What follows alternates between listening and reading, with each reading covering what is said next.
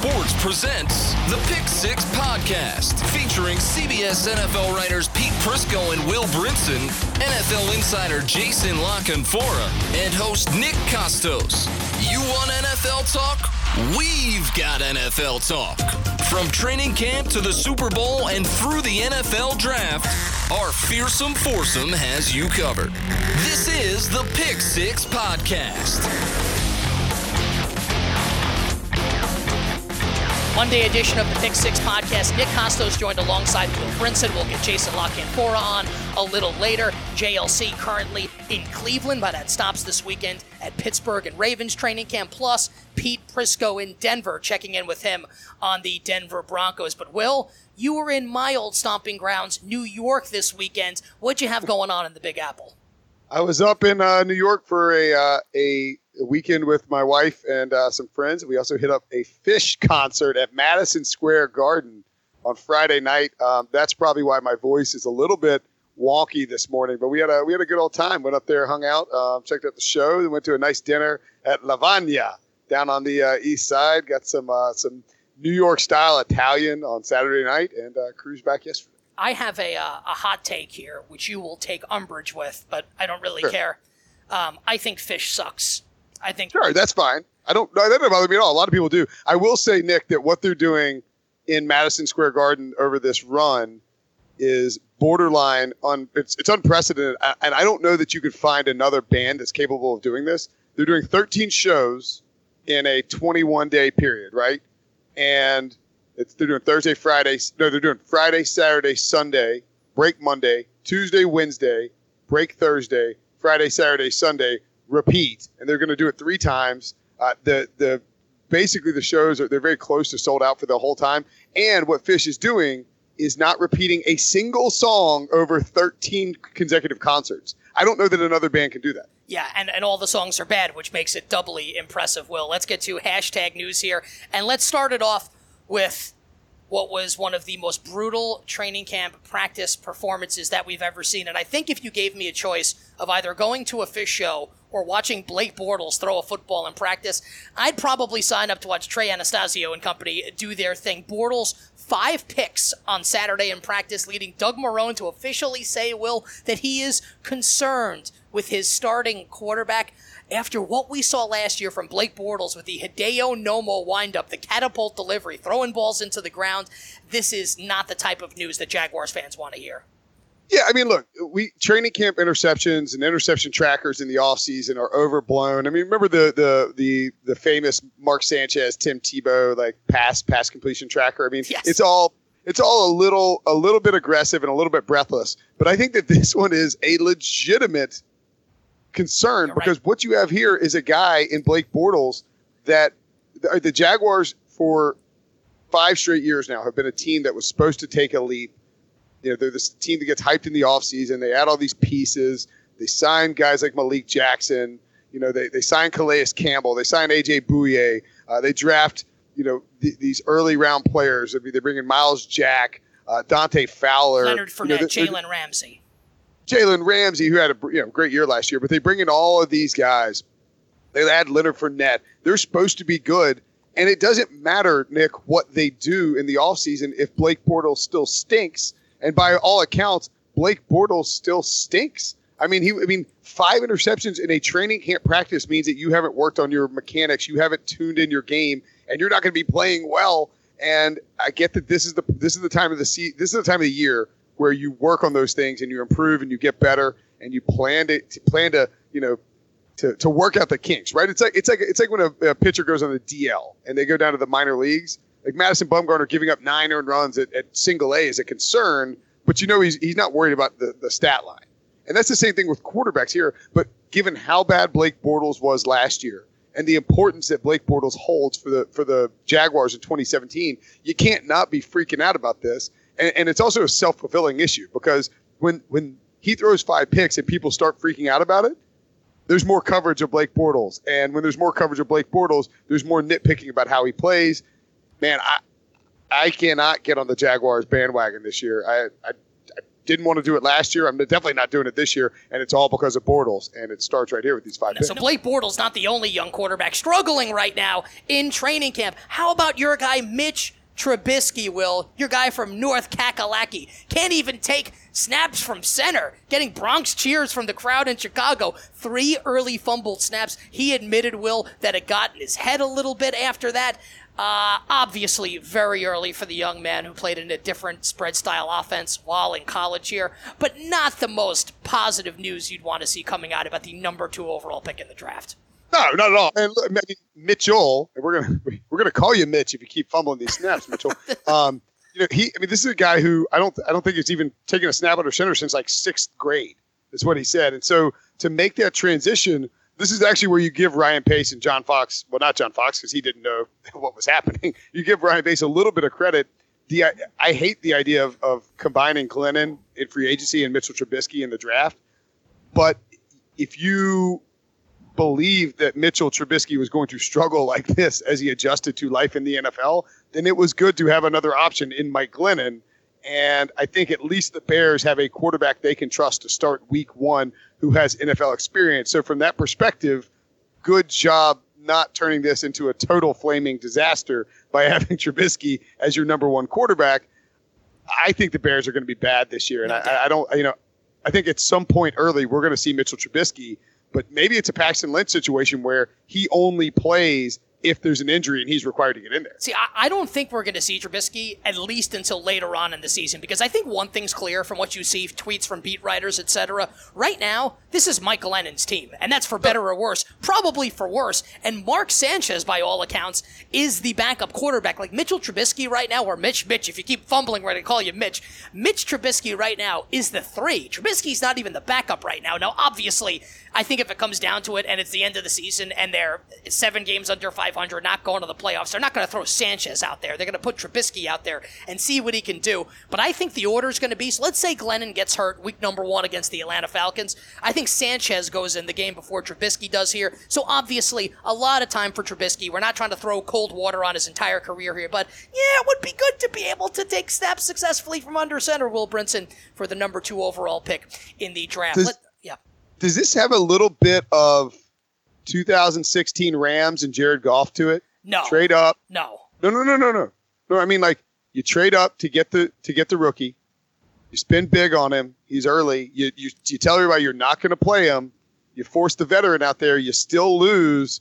And you're no, we're just not going to play Mitchell. He's not ready. We're not going to play Mitchell. It's just a bad look when you draft a quarterback that early and you can't play it. Well, I think that the Rams bungled the Goff thing. And I think the expectation was when they first made the trade, Jared Goff's going to be the week 1 starter. And then Jeff Fisher stubbornly decides to stick with Case Keenum for that. Maybe he wanted to get fired. I don't know what the hell the reason was. But I think that was the big difference here. I don't think anyone expected that Trubisky was going to start this year for the Bears. My expectation, at least, when the Rams pulled that seismic trade for Goff, was that Goff was going to be the starting quarterback week 1 for the Rams. And of course, it took until the 2017 season for that to happen and a new head coach in Los Angeles. Buddy, let's stick in the NFC North with the Minnesota Vikings. 2 notes there. Let's begin with Xavier Rhodes, their star cornerback. He inks a 6-year, $78 million extension, $41 million guaranteed, an excellent cover corner, excellent against the run. This is a nice building block piece here, Will, for Mike Zimmer's defense. Yeah, you look at what they've done in recent years in the draft and in free agency. I mean, bring in Linval Joseph. They added Everson Griffin to another contract deal. They have Anthony Barr. I think he was on Pete Prisco's overrated list, but still a very good player who has flashed at times. Eric Kendricks. They bring in Emmanuel Lemur, who's an interesting piece to add at linebacker there. They are loaded on defense. And to me, when you have Harrison Smith in that backfield and you add Xavier Rhodes and you put him on that big contract, you're saying we are prepared to keep this defense in place for the better half of the better part of the next decade with Rhodes and Smith, Griffin, and all of these guys that they're putting in there. I think it's a smart move. You're paying him a lot of money, but he's a very good corner. And when you develop good corners in Mike Zimmer's system, you want to keep him around. They did that. Dude, Dalvin Cook, sticking with the Vikings, has been awesome thus far in training camp. All the glowing reports. Latavius Murray on PUP right now. Adrian Peterson no longer in town. I would be stunned if Dalvin Cook was not the Vikings' number 1 running back come week 1 and all the way through the entire regular season. And maybe the postseason, because I think the Vikings will bounce back from what we saw last year. Well, I remember the last undefeated team last year, too. I agree with you on Cook, though. I talked to Cook this offseason on our old podcast, the previous edition of Roughing the Passer, and he pointed out that what Pat Shurmur is operating there is very similar to what he ran in terms of Florida State, these stretch runs, these zone reads. And this guy is a big play, explosive runner, capable of ripping off chunk plays. Latavius Murray, injured, came into the season injured, really, came into the offseason injured right after they signed him in free agency, and not really the guy you want, the explosive, quick twitch runner. I think Murray's going to be more of a guy they use in the red zone, and I think Cook is going to be the featured back, the guy they run this offense through. He's the best skill position guy they have out there, and even though Riley Reif and Mike Remmers aren't, the two Hall of Famers, we're not talking about Tony Baselli here, but they are two guys that are upgrades over what they had last year, and I think this offensive line is a little bit improved. And I think Dalvin Cook, Nick, if you're in Vegas and you're looking to drop some sleeper cash on something for, how about Offensive Rookie of the Year, Dalvin Cook? I mean, Joe Mixon, Leonard Fournette, Christian McCaffrey, all great. They're quarterbacks that are great, but Cook could be the most explosive and most dynamic back in this entire class. Yeah, and I can't wait to draft Dalvin Cook, overdraft him in fantasy leagues, and for all your fantasy needs, check out the Fantasy Football Today podcast. Our friends Adam Azer, Jamie Eisenberg, Dave Richard, Heath Cummings and company. You can find that on Stitcher, iTunes, TuneIn, wherever the hell else you find podcasts. One other note on rookie running backs. We've spent some time discussing the Panthers already last week, so we'll just mention this and move on. But Jonathan Stewart has been waxing poetic about Christian McCaffrey, calling him unstoppable out of the backfield. I think McCaffrey has dropped one pass thus far in training camp. He's looked great. No surprise, we think he is going to be a stud. Now, we think Andrew Luck is going to be a stud, but that is entirely contingent upon Andrew Luck getting on the field. Will, we broached this last week. You had a great column last week on CBSSports.com, concern about the Indianapolis Colts. Luck, judging from his quotes recently and from what we've seen from GM Chris Ballard here, I think it's a coin flip at best here that Andrew Luck's the starting quarterback week 1 in LA against the Rams for Indy. Yo, we're recording this podcast on Monday, July 31st, the final day of the month of July, a.k.a. tomorrow is August, a.k.a. the last month before football starts, and Andrew Luck is throwing a tennis ball. That's not good. That's not a good sign. It would be good if he were like Rafael Nadal or Roger Federer. Then it's great. But an NFL quarterback, not so good. Yeah, and I just think that, and this is why I wrote that story last week, and then, you kind of saw people at Colts camp come out and try and they weren't I don't think they were directing it at my column, but I mean, clearly there's been a little bit of momentum towards the idea of wondering if Andrew Luck is ready to go. And then when he drops out and says, I might not be ready to week 1, it's dangerous to count backwards from a certain date, late August or September. No, it's not. That's the start of the regular season. And if Andrew Luck isn't ready for week 1 of the 2017 season after an injury he sustained in 2015, then somebody needs to take a deeper look at what the Colts did here, because they have botched this unbelievably. I mean, in a way that is just almost indescribable, that you could let your franchise quarterback, who's being paid the most guaranteed money in NFL history, spend the offseason not being ready for week 1 of 2017. Let me play devil's advocate here, because I do think Luck is a really smart guy. Stanford educated, the whole deal. His quotes encourage me from one perspective, discourage from what we've already talked about. But he's not going to come back and rush this. He's not going to come back until he's right. So let's say it's week 2. Let's say it's week 3. Obviously, Scott Tolzien's your quarterback. Maybe you go 1-2. Let's just say it's 3 games. Maybe you go 0-3. But wouldn't you rather have Andrew Luck for 13 games this year and then know, at least barring any future injury, that you've got him healthy moving forward? Because if you rush him out there for week 1 just to have him out there for the start of the season, and you've got Aaron Donald and Robert Quinn and Alec Ogletree and the other players on that Rams defense coming at him, Wade Phillips defense, yes, it's bad if he's not out there week 1, but if he's not ready, you can't put him out there, because he is the franchise right now. And in a tough AFC South with developing rosters, they would be screwed for years to come. So I think it goes both ways here. No, I'm fine with that. I always look back at the Tiger Woods when he kept rushing back from these back injuries. And it's not dissimilar. I mean, obviously a back injury is a little scarier, but if it's your right shoulder, and that's what you throw with. If you're Andrew Luck, you can't rush back, because if you do that, you could re-injure it, and then you set yourself back even further. So yeah, I'm totally fine with that. Take the steps, get it done. But that doesn't mean what the Colts have done heretofore hasn't been a disaster. Because you have all offseason to get Andrew Luck healthy, And now we're staring down a week 1 situation. It bears monitoring. If he looks like he's picking up the pace and getting closer over the course of training camp, that's great. If he looks like he's really struggling to make progress, look, if he misses the quarter of the season, the Colts are in trouble. All right, Will, that does it for the news portion of the Pick 6 podcast. Checking in with Pete Prisco a little later in Denver. But first, Jason Canfora, live from Cleveland. Jason, how's the travel been thus far?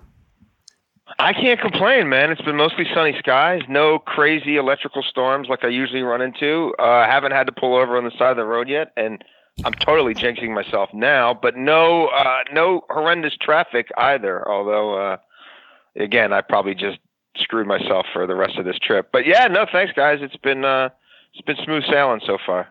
True or false, Jason? This trip through Pittsburgh and Cleveland, you're going to Cleveland later. You're in Cleveland now. You're going to go to Indy. True or false? This involves you in a rented convertible driving down Midwestern highways, blaring Foreigner at like the maximum volume capacity. There is no convertible. It's like a Mazda CX-9 or something. I thought it was I have a CX-9. This is like a CX-5, I guess. It's not convertible, and I only blare Fog Hat. So you were close. you were almost there, Will. True or false, Jason? I got the right letter. True or false, Jason? Yes, you were right there. You have had to pull over on the side of the highway on a training camp tour before. I mean, I don't do it with great vigor, only as a last resort. But yeah, there's been times. I think it was right around one time driving from Pittsburgh to Cleveland, and you're up in a lot of hilly areas and a lot of long stretches of bridges, and when you have zero visibility, sometimes it makes sense just to pull under an underpass somewhere and see if that thing slows down over 10 or 15 minutes. Yeah, I've hit some doozies in going across Missouri too, from St. Louis to Kansas City. Not that I have that problem anymore. At any point this week, Jason, did you have to pull over on the side of the road, put the car in park, and spend a few minutes praying for the Ravens as they make their decision on Colin Kaepernick? Yeah, no prayers for me there. I'm certainly an interested party just because the Kaepernick saga is clearly one of the definitive or resonating plot lines of this entire NFL offseason. Look, I was there. I know a lot of people there. John Harbaugh's in a situation where they need to provide at least extreme lip service to the idea of signing the kid, because Harbaugh came out the owners' meetings in the spring, said nobody's blackballing him. He's a good enough quarterback. He's going to get a job. The right situation will emerge. And then blammo, right before camp, he loses his starting quarterback. Now, again, everything I hear, including as of this morning, is that they're still thinking Flacco rests until the middle of this week and then tries to, throw again. And they're not worried about it long term. But still, he finds himself without a quarterback, with Greg Roman on the staff, and with his brother being the guy that more or less created Kaepernick. And yeah, you better at least talk about him, and you need to at least have a back and forth with the media about it. Ultimately, I don't think they're signing any quarterback unless it looks like Flacco's out for an extreme amount of time, which again isn't the case. Look, Ryan Mallett is no good, but they've had Ryan Mallett there before, and he's a no good that they know and that they trust. Even though I would dare say he's had far greater transgressions that actually affect a football team, like missing a plane, than anything Colin Kaepernick's done. But his vices, what he does, that's like the okay kind of like controversy, like, beating somebody up or allegedly hitting your spouse or getting DUIs. Like those guys, they get another chance. An outspoken backup quarterback who does a lot of volunteer work and has, again, made some comments and done some things that not everybody has agreed with regarding police brutality and law enforcement in general, he's got more hoops to jump through. So I don't. My stance on Kaepernick overall hasn't changed. It's going to take a catastrophic injury situation for some owner to gulp hard and swallow his pride, and then suddenly all the fan turmoil and fan unrest and we're so controversial won't matter anymore, because you need people to come to your stands. You're trying to make money and you want to win some football games, and there is no way that there are 100-odd quarterbacks on this planet who are better than Colin Kaepernick, but there are currently 100-odd quarterbacks employed by NFL teams. JLC, a couple things. Number one, great usage of the word blammo during that answer. I really like that, the blammo. Now, we saw the reports about Mallett stinking up the joint, right? But those are just reports. You were actually there. You're as plugged in. No, he stunk. He stunk. Yeah, I mean, how bad the day has I Ryan was there, Mallett been? How bad? At this point, the day start like. So what is today? Monday. So I guess I was there Friday. Yeah. I mean, they couldn't hand the ball off. They were botched exchanges. I mean, at one point, Harbaugh stopped practice and screamed at the offense pretty good. A lot of balls hitting the ground, a lot of linebackers I'd never heard of intercepting passes. No, it wasn't. It wasn't pretty. And you can't blame the kid they just signed from the league nobody ever heard of, the indoor league nobody ever heard of, because he wasn't even really throwing passes that day. He was just kind of taking it all in. He probably was thinking, though, this depth chart, I might be able to climb this depth chart a lot faster than anybody thought. No, it's not pretty. I mean, they're in bad shape. I mean, Crockett Gilmore, the day I was there, he and Boyle were basically the starting tight ends because Ben Watson's still working his way back. And then literally with like 2.5 minutes left in practice, Gilmore grabs his knee. He goes down, spikes his helmet. That's a meniscus repair that's getting done today. They don't know the timetable, but he's not going to be playing anytime real soon. Marshall Yanda, the one glue guy, the one proven guy on the entire offensive line, at this stage of his career, he's getting veteran days off. They don't know who their starting center is. They thought it might be John Urschel, but he retired at 6 a.m. the day that they were supposed to be on the field for the first time, and they don't know who the right tackle is. So you combine that with the quarterback situation, that's, you're going to have some issues. Yeah, I mean, I think you could make the case that no team has had a worse offseason, or at least a worse first week of the preseason, training camp, whatever you want to call it, than the Baltimore Ravens. Yeah. And now, go back to Steve Smith retiring. You know what I mean? You could start, because they tried to prod him out of it. I mean, they told him, you can skip training camp. We'll make special concessions. You can go stay with your family in Carolina for part of training camp. We don't even care. And he's like, nah, I'm going to do this media thing. Really, from that point on, it's been all downhill. Yeah, and now the other thing, and I don't want to harp on Kaepernick too long, but I mean, it is sort of what everybody's talking about, because that's what happens when any quarterback suffers a sprained pinky finger, or if Austin Davis gets signed, people melt down about it. The other thing the Ravens are doing, according to ownership and management, is checking with Ray Lewis about whether they should sign Colin Kaepernick. Is that as silly an idea as everyone else seems to think it is? Yeah, that's pretty asinine. I don't get it from a PR standpoint. I really don't get it from any standpoint. I mean, also interjecting RG3 into this as well. I mean, really? Yeah. I do believe there are 100 quarterbacks better than RG3. I mean, there's a reason he's not signed. I mean, if it's not over for him, it's close to being over for him. And I don't know that anybody sees the upside in him. That was so miserable in Cleveland. Not that any quarterback looked good, but I mean, and you get a different set of sort of distractions, the dreaded D word with him. I guess they didn't want it to just be about Kaepernick, so they figured, well, if we broaden it and we say we're talking about some other guys too, then maybe it doesn't become just a Kaepernick thing. But I just think it would look worse to sign. If they sign RG3 and not Kaepernick, I think they will have boxed themselves even into more of a corner, because there's no way anybody who's ever watched film, even as a freaking personnel intern, could possibly think that RG3 could do what Colin Kaepernick can do. It was great, because it felt like Steve Bisciotti, Dick Cass, and the Ravens were just throwing backup quarterbacks out there. Like, hey, we might bring Warren Moon in for a workout, or what's Jim Kelly doing these days? Let's see. Well, there's nobody at this point. The cupboard's so bare. It's either RG3 or Charlie Whitehurst. That's the other guy. So I guess they chose RG3 because he's got more of a name, but it's arguable as to which of those guys has better hair at any given time. Oh, I would watch a Charlie Whitehurst, Ryan Mallett, TNT ampersand buddy cop drama. Like Mallett and Whitey. Yes, it would consist of clipboard Jesus trying to wake Ryan Mallett up in the morning so they could wake up and solve these cases. He's got to carry him on his shoulders, put him in the fireman's carry and get him up the steps to the team plane. Yeah. Jason. There was only one set of footprints out of the bar that night.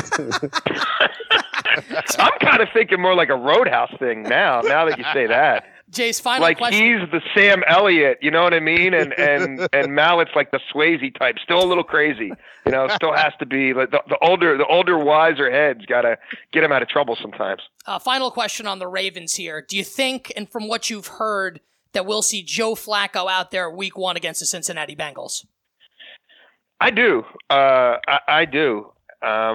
Unless, there's a setback, he does something else to re-injure it. There's something unforeseen. But, they've looked at that MRI a few times. They don't see anything there.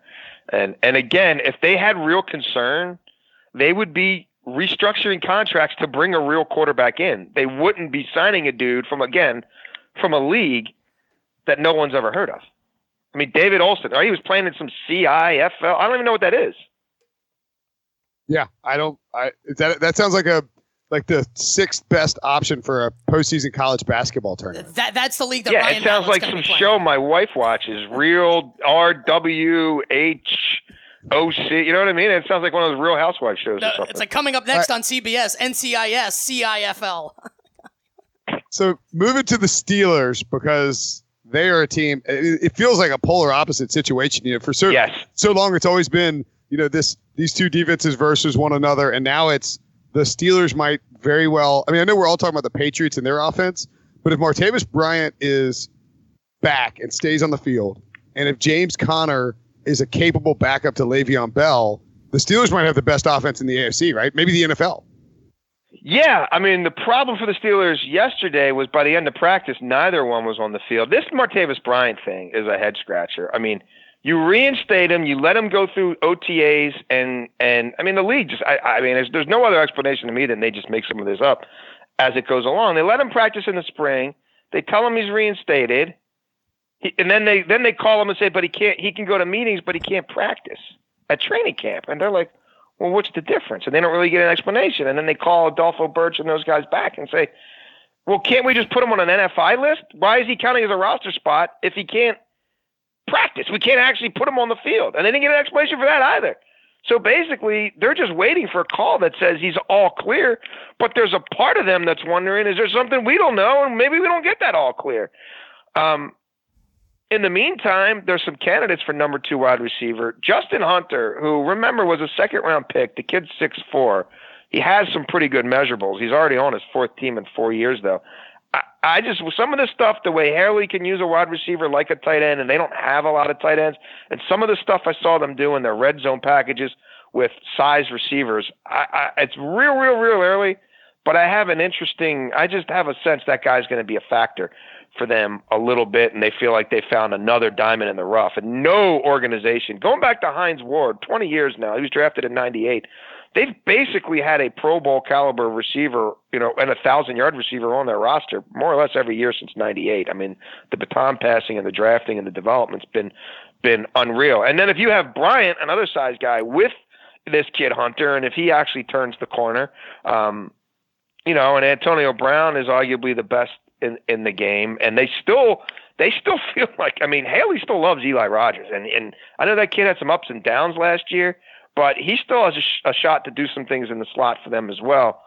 I'm very excited about what they can do. Connor looks great. He was blowing up linebackers in past pro drills, but he got a little something with his shoulder, so he had to get checked out after practice. They don't think it's anything too major, but they love what they've seen from him, and Nile Davis gives them an ability to have a return guy as well. So their biggest concern with Le'Veon Bell, and Tomlin's in regular contact with him, isn't that he's not going to show up, but it's just that what happens, when he signs that thing and he shows up, does he try to be Superman? Does he try to prove I didn't need training camp anyway?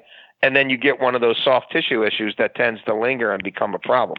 Jason, we know the Steelers' offense is going to be very good. I think the question now always becomes, come January, if they have to go to Gillette to play the Patriots, can they slow down Tom Brady in a potential AFC championship game? So when you look at some of these young guys, whether it's the rookie TJ Water, Bud Dupree coming off the edge, or Artie Burns, last year's first-round pick, is the feeling there that some of these young defensive players are going to be able to take that step forward? Yeah, Burns is still one where they're just kind of, hoping. You see some things you like, and he actually had a pretty decent day going up against Antonio Brown yesterday when I was there. But you don't know. They love Sean Davis, the other DB they took in that draft. They really like this kid Hargraves, a young defensive lineman they have. They want to get an extension done with Steven Tuitt, and they feel like he's become a real core player for them.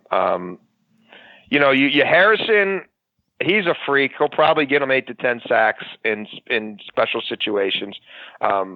Even Bud Dupree, as much as he's flashed, there's still some people in the organization who felt like he's a tweener, and if he doesn't develop a full repertoire of dance moves, if you will, the speed stuff, eventually they kind of figure it out. So, pass rush, I think, is certainly what you're going to look at and say, do they have enough? And obviously, Watt, how much does he give them as a rookie? So, defense is where the questions lie. I think the secondary, though, it continues on an upward trajectory and will be better. I mean, 2, 3, 4 years ago, it was kind of a fire drill, a cluster back there. I think the personnel and defense has improved. And look, the recipe for them is going to be kind of like Atlanta. Like if they're playing with a lead, if they're winning first quarters, if they're jumping on people, then, a guy like Harrison becomes more impactful because the other team's throwing all the time and you can tee off on them a little bit. So the offense, certainly it needs to be a top 5 type proposition and one that can get off to some fast starts. And you would say there's no excuse not to. You actually sound a little bearish on the Steelers defense and the Steelers as a whole, Jason. I feel like they're sort of the team. Everybody's like, well, the offense is coming together. They have all the pieces. And now we just need this defense with all this talent to actually make it click. And this will be the year it does click. You sound like you might be a little hesitant there. No, I mean, I think they're arguably the second best team in the AFC. The issue for them is, this should be the year also because I just don't like the rest of that division. I mean, this should be a New England year for them in that they've got a 4-game lead or 3 or 4 game lead by Thanksgiving, and then it's a matter of does home field go through Hines or does it go through Foxborough? I mean, the Patriots haven't won a road playoff game since 2005. They never have to play them.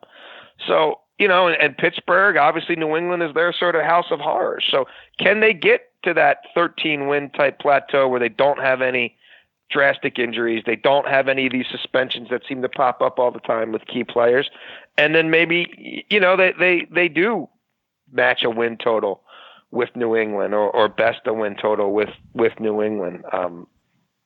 Look, they've rebuilt the offensive line. Really everything on that side of the ball. The only area they're a little thin is tight end, but nobody has everything in the salary cap era. And I just think the defense just has to bend, not break. The defense has to be solid between the 20s. If the defense just makes people earn their drives, the offense should be okay. They just can't give up the kind of quick strike bombs all over the place like that secondary used to. A little bit of pass rush and make them earn it. If they're going to score 7, make it take 6 or 7 minutes. I think that's probably their calling card. Jason, you're heading to Browns training camp after this interview. What will you be looking for at that visit? Misery? No, I don't know. You'll find that. I'll probably end up writing about Greg Williams, and this is a guy who's always kind of been looking for the next challenge. Well, he's found his biggest one yet here with this outfit. I'll probably write more about the defense, but obviously you're always watching quarterbacks. Come on, who are we kidding? And the ball's always in their hands, and whether they're handing it off or even whether they can handle a simple exchange under center, when you talk about young quarterbacks today, all those things, you're keeping an eye on. So, yeah, I think I wrote a column months ago projecting which of these kids play when, how soon all these rookies play, and I had Kaiser certainly playing in September, and it may be week 1. Beating out Kessler should not be that big of a chore. And the Osweiler thing, I may literally, when he's under center, like with the second or third team, I may literally turn my back on the practice, like in a silent protest, the protest of one.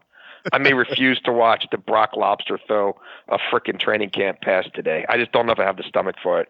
How about that, Will? Jason Canfora, social justice warrior, turning his back on Brock Lobster and Brock Osweiler. Jason, appreciate it, buddy. We'll catch up with you later in the week. Get your takes on Browns camp and Colts camp. And do us a favor, man. If you're feeling sleepy, pull over on the side of the road. We can't have you going through the winding mountains there while you're falling asleep. All right, Jay?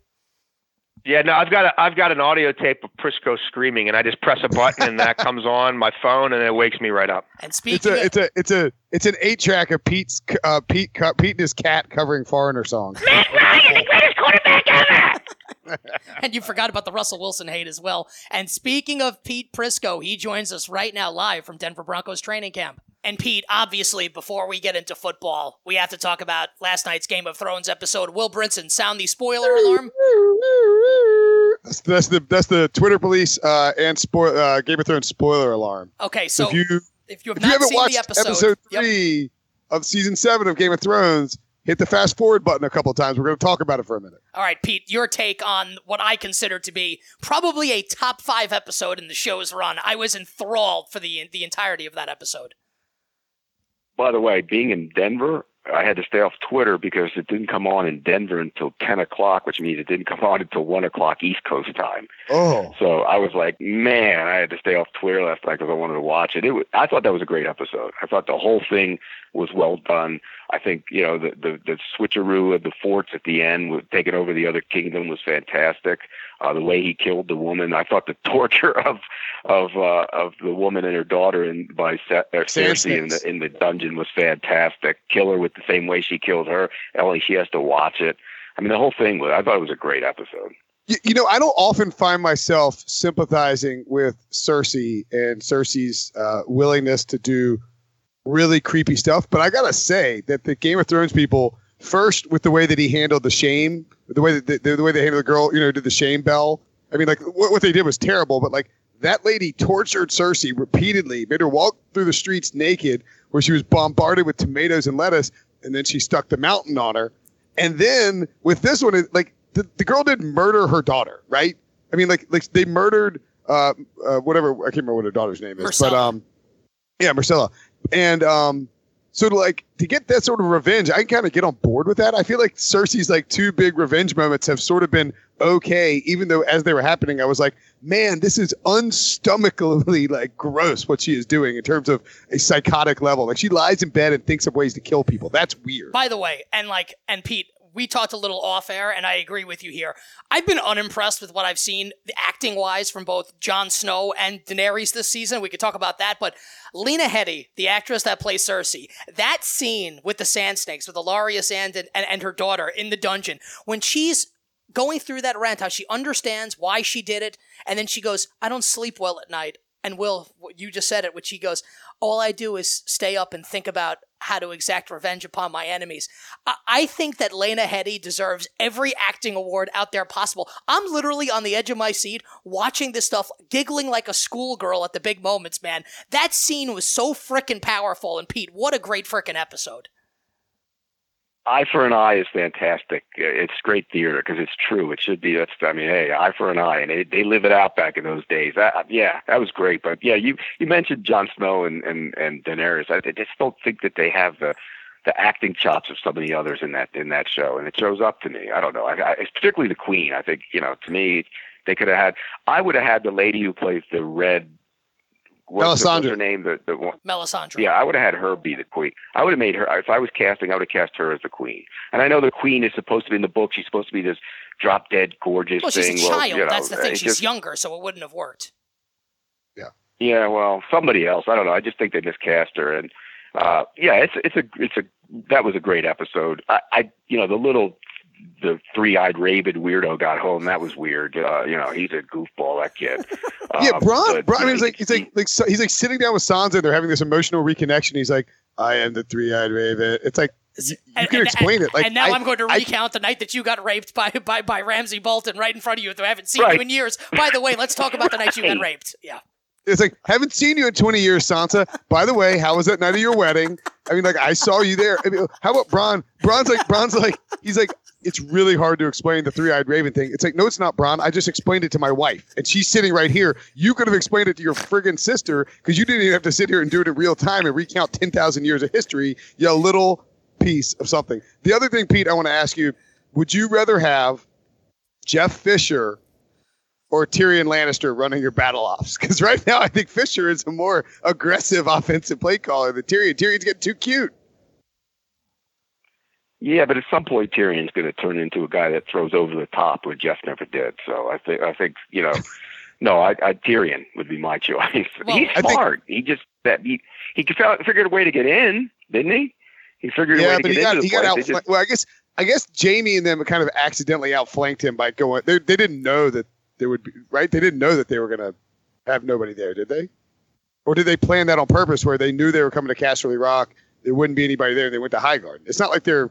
Maybe they did. I mean, he's getting outflanked on all sides. I think what they said is that, like, Cersei assumed, and remember that the Littlefinger line, that speech to Sansa about, prepare for all eventualities. And sure. I think that Cersei probably assumed they would come to Casterly Rock, so I think they did that in advance, get everybody out of there, go to High Garden. So it was a gamble that I think paid off. And I think the difference here, Jeff Fisher went 7-9 a million years in a row. Right now, Tyrion is the coach of a 3-13 team. So Tyrion's really got to pick it up here, because that's not even 7-9 BS from Team Daenerys Targaryen. This is 3-13 BS from them right now. And Pete, you mentioned an eye for an eye. You were at Broncos. Wait a second. We haven't even talked about the best character of the show right now, the Gravy Man. Are you kidding me?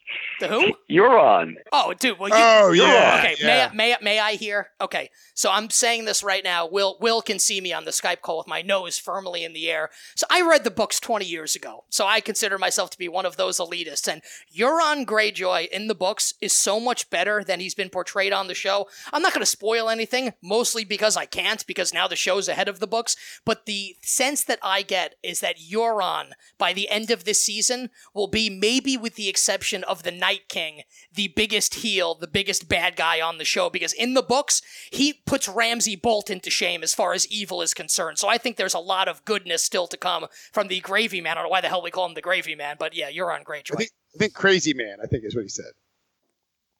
Yeah, he's crazy, man. He's just the whole look about him is crazy. I mean, if he walked into a room looking like that, you'd be like, "Oh my God, there's something wrong with that guy. Stay away from him."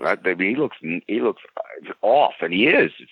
He's a nice character to be added to the show. I'll tell you that. This is my second attempt. Go ahead, we should. Oh, I was going to say we should point this out and then probably get on to talking football. But I will also point out that when he's standing next to Jamie Lannister and he asks him for advice for lovemaking with his own sister, is a pretty aggressive and over the top move. Yes. Particularly a couple of the lines. We won't say them, but I'll say this. This show, I binge watched it in the off season, and now I watch it every week. It's a very, very, very, very good show, but it in The Wire, so we can hold off on the talk of being one of the greatest shows of all time. Right. In The Wire. We'll table that conversation for another time. Now, here's my second attempt at a segue. First was going to be eye to eye. Now I'm going to say Euron Greyjoy looks off. You know who else looks off? Paxton Lynch and Trevor Siemian. There it is, professional segue. Pete, Vance Joseph said he was, quote, disappointed in the two signal callers' efforts this weekend. What did you see from Siemian and Lynch? Who stood out, and probably for the wrong reasons, right? Well, rookie DeMarcus Walker, the defensive end / who they moved to linebacker, was throwing up at practice yesterday because he didn't feel good. Well, I was throwing up watching the two quarterbacks play. I mean, it was repulsive yesterday. The DBs just destroyed them. They had 2 pick sixes. They were throwing balls all over the place.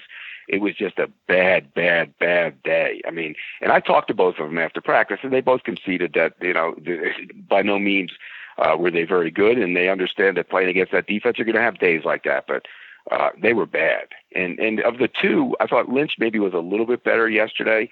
And they're kind of working through a dynamic here. Lynch is probably the future, but Siemian might be the better choice right now. Although a couple of players I talked to yesterday told me that Lynch has made huge strides in the offseason. He's a big, strong, prototypical guy.